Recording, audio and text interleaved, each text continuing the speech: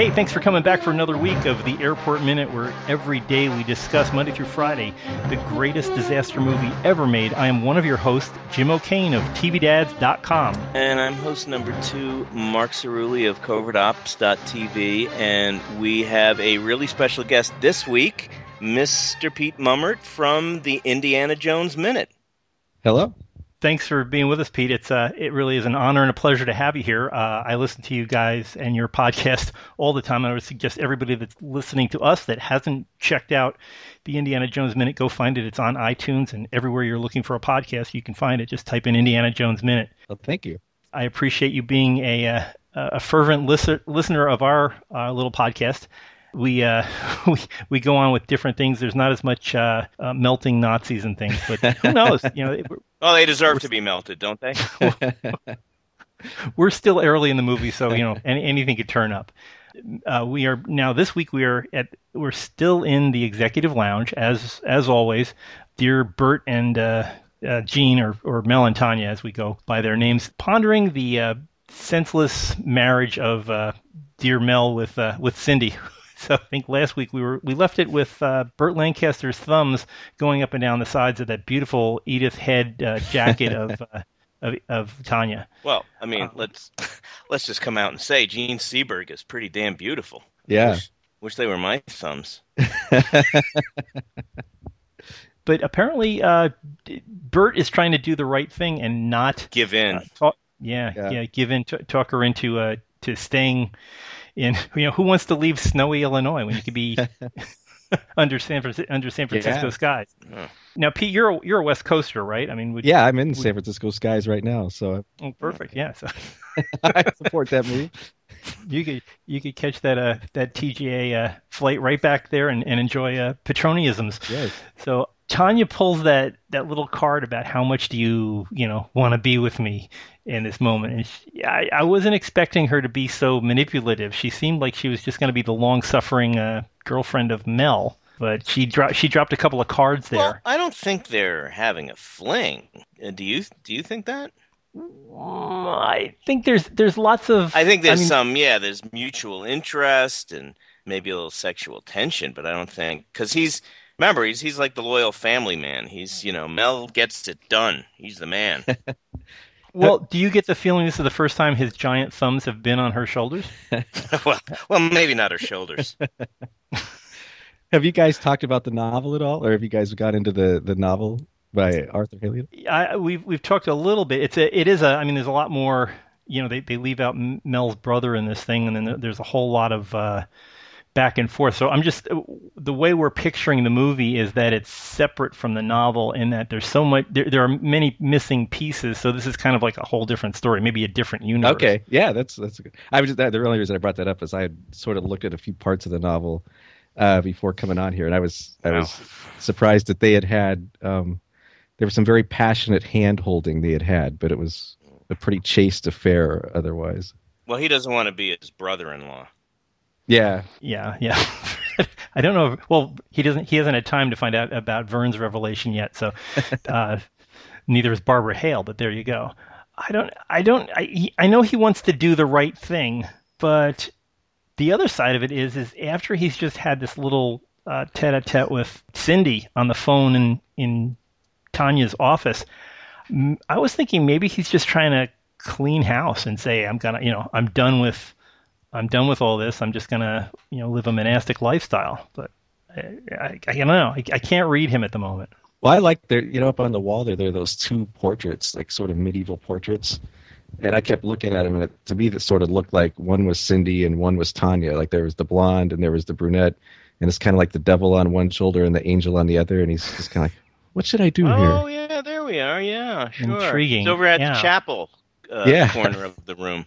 Yeah, the chapel of the executive lounge. Wow. Yeah, it's okay. Yeah, very, and that's over Mark's favorite credenza, I think. That little. Little table. Yeah. Can I ask you guys? Yeah. You guys, it sounds like maybe you've talked about this, but what is this room exactly? What is this for? Is this for pilots, or is this for executives at the airport? Or we've been trying to figure out. I mean, over the past couple of weeks where we've been locked in here forever, the general consensus is it's some kind of a room that TGA uses to help their VIPs. It's not part of the Commanders Club, and they can lock the door between there. This is like the holy of holies for TGA folks. We've also tried to figure out. Yeah, but it's more. It's an entertainment center, and since TGA is one of many airlines that are at Lincoln International, we're thinking Delta might have one, American, Continental, and they've all got a fireplace. So there must be chimneys with billowing smoke outside that looks like Mordor. Mm-hmm. It's a very peculiar room, and it's right next to Tanya Livingston's office. So and then beyond that is the balcony that goes out to the main terminal. So everybody that's using this room has to parade through Tanya's shabby little office and go into the little paneled room there. And then they look at that urn on the fireplace. I was wondering about that too. Is that someone's ashes or what is that? I think that's a priceless Ming vase that Well, and the weird stylized bicycle wheel that's hanging off the ceiling. Is that a compass? It looks kind of like a compass, isn't it? Yeah, I was thinking it's halfway between a wheel and a compass. I mean, the more I look at this room and we keep visiting and visiting, it just doesn't make any sense to me.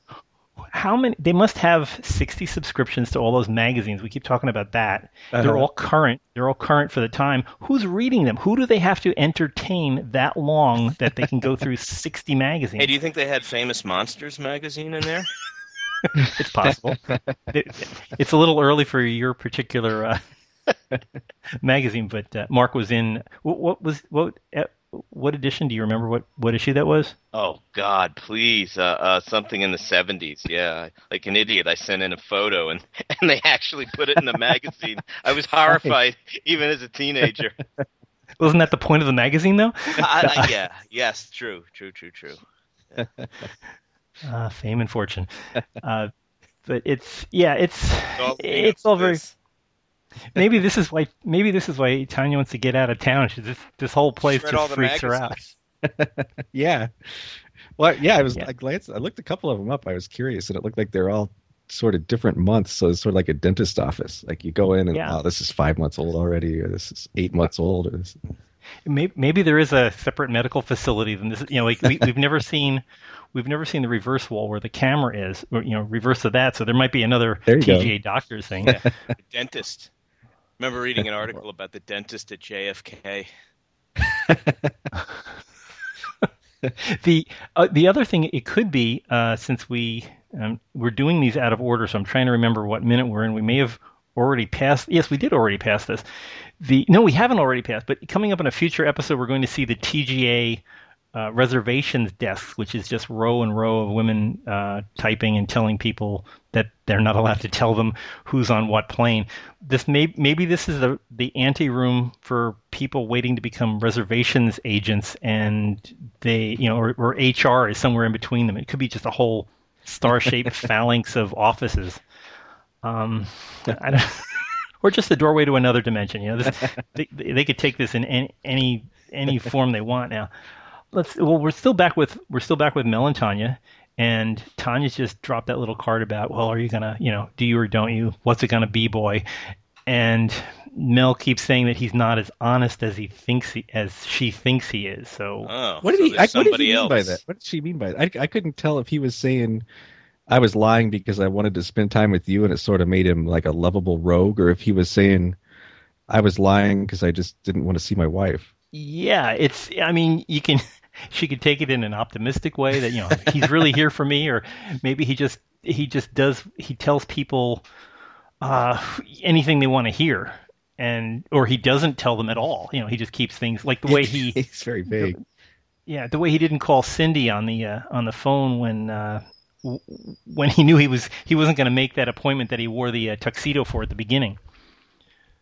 So it's just all, I don't know, a peculiar thing. It's strange.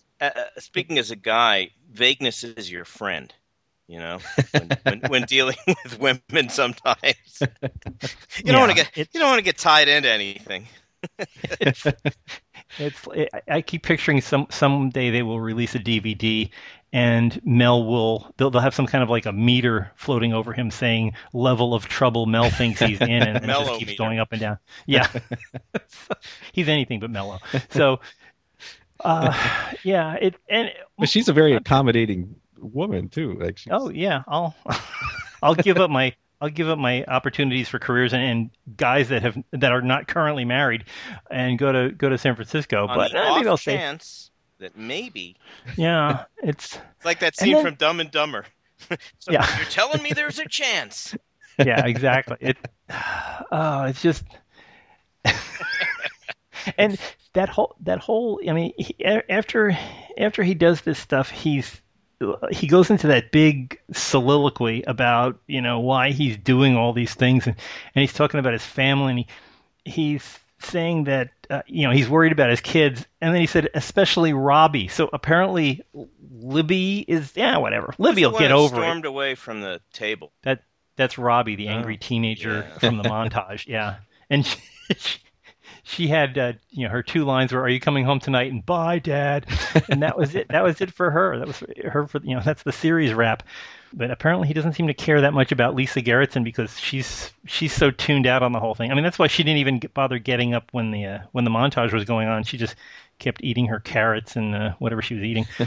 But I don't know. He knows he's in a screwed up family, but he's not doing anything about unscrewing it. Yeah. And then he gets down to that part. The music, Alfred Newman's music swells, and he keeps going. And I think about my mother and father, and God knows. Yeah, it's like, what are you talking about, Mel? What is this got to do with anything? Yeah, no wonder he didn't like making the movie. Yeah, and Tanya says, "So is that a yes or an I don't? Where are we leaving that?" He starts monologuing about the world at large and everything that he's seen in his past. But it's just a very frustrating episode. He can't. The 2 things we are now knowing about Mel is that 1, he can't delegate, and 2, he can't say yes or no on simple questions. Should I leave? Should I go? It's just frustrating. Well, a lot of the movie seems to be him not making decisions. Yeah, he just seems to show up, announce that there's trouble, and then go on to the next thing. Yeah, wait till someone fixes it or tells him what to do. Yeah, he's almost like the curator of the Museum of Mel's Failures. Pete, I don't know if you're watching Stranger Things, but I think this would be the overlay point for the "Should I Stay or Should I Go" song. He is a very, I want to say broken guy, but a very ineffective guy. All he seems to be good at is yelling at people and sticking to his guns on whatever decision he's made. Yeah, that's a good point. Mark, he's got the great scar. Yeah. Maybe the great acne scar, whatever it is. Yeah. He's, thank God for HD. His and that hair and those shoulders. I mean, he just finished The Swimmer. Was it the year before, Mark? 68. 68. Okay, so yeah, he was still in solid shape. So, well, I kept thinking, I was hoping this whole movie is his, like when he's in The Swimmer, this is the past life he's thinking back to. So this is all a flashback from The Swimmer. Oh, now that was right. Because he keeps talking about the Lucinda River, and his wife's name's Cindy, and it kind of matches up. Wow, yeah, this could be like the prequel. It's we have a Carbonite dream in this one. So he's got the 2 daughters at home. Wow, yeah. Oh my goodness. Okay, this could be the start of something. So I guess we're going to do the swimmer minute after this. I'm not sure.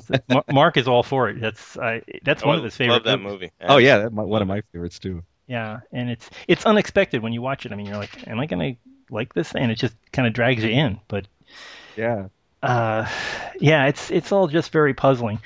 I think that's all there is in this current minute. I'm sorry you've missed all the different executive lounge stuff previously, but you'll be hearing it by the time this thing gets released. Yeah, I mean, if there were some sandwiches in there, then we could really have a good time. But yeah, I think she's cleared them all away. Yeah, there are a lot of ashtrays. We could. Yeah. It's that's one thing we noticed. Yeah, 1970, everybody smoked everywhere. Yeah. Yeah, the age of smoke, and I don't think we have the trifecta yet where they're smoking while they're eating, but that could come soon. It is one of the better drinking games of this movie. He didn't light one up when Helen Hayes was here, though. I don't think He wouldn't dare. No. Anyway, this is just the start of a week of this kind of silliness, but we will return tomorrow. I hope you can be with us, and we will catch it. Yeah, okay. Well, I'm going to go out on a limb. I think Pete will be back. You're a big odds maker. I know that. I'm going to try to make it. Okay. Well, in the meantime, if you would like to discuss your thoughts on Mel's indecision making, or whether Jean should really move to San Francisco and start her own melodrama out there, you can reach us on social media at twitter.com, we're Airport Minute. On Facebook, we're Airport Minute. On our great big website, we are airportminute.com, where you can leave a comment at the bottom of every episode. Also, if you'd like to get this podcast delivered to you Monday through Friday, we are on iTunes. Just search for Airport Minute, and please leave us a great comment with lots and lots of stars to the right, and that way more people will find out about this little podcast. I think that's about it for Monday. We will check back with you all tomorrow. In the meantime, good day. Bye-bye. Nice going, sweetheart. Remind me to send a thank you note to Mr. Boeing.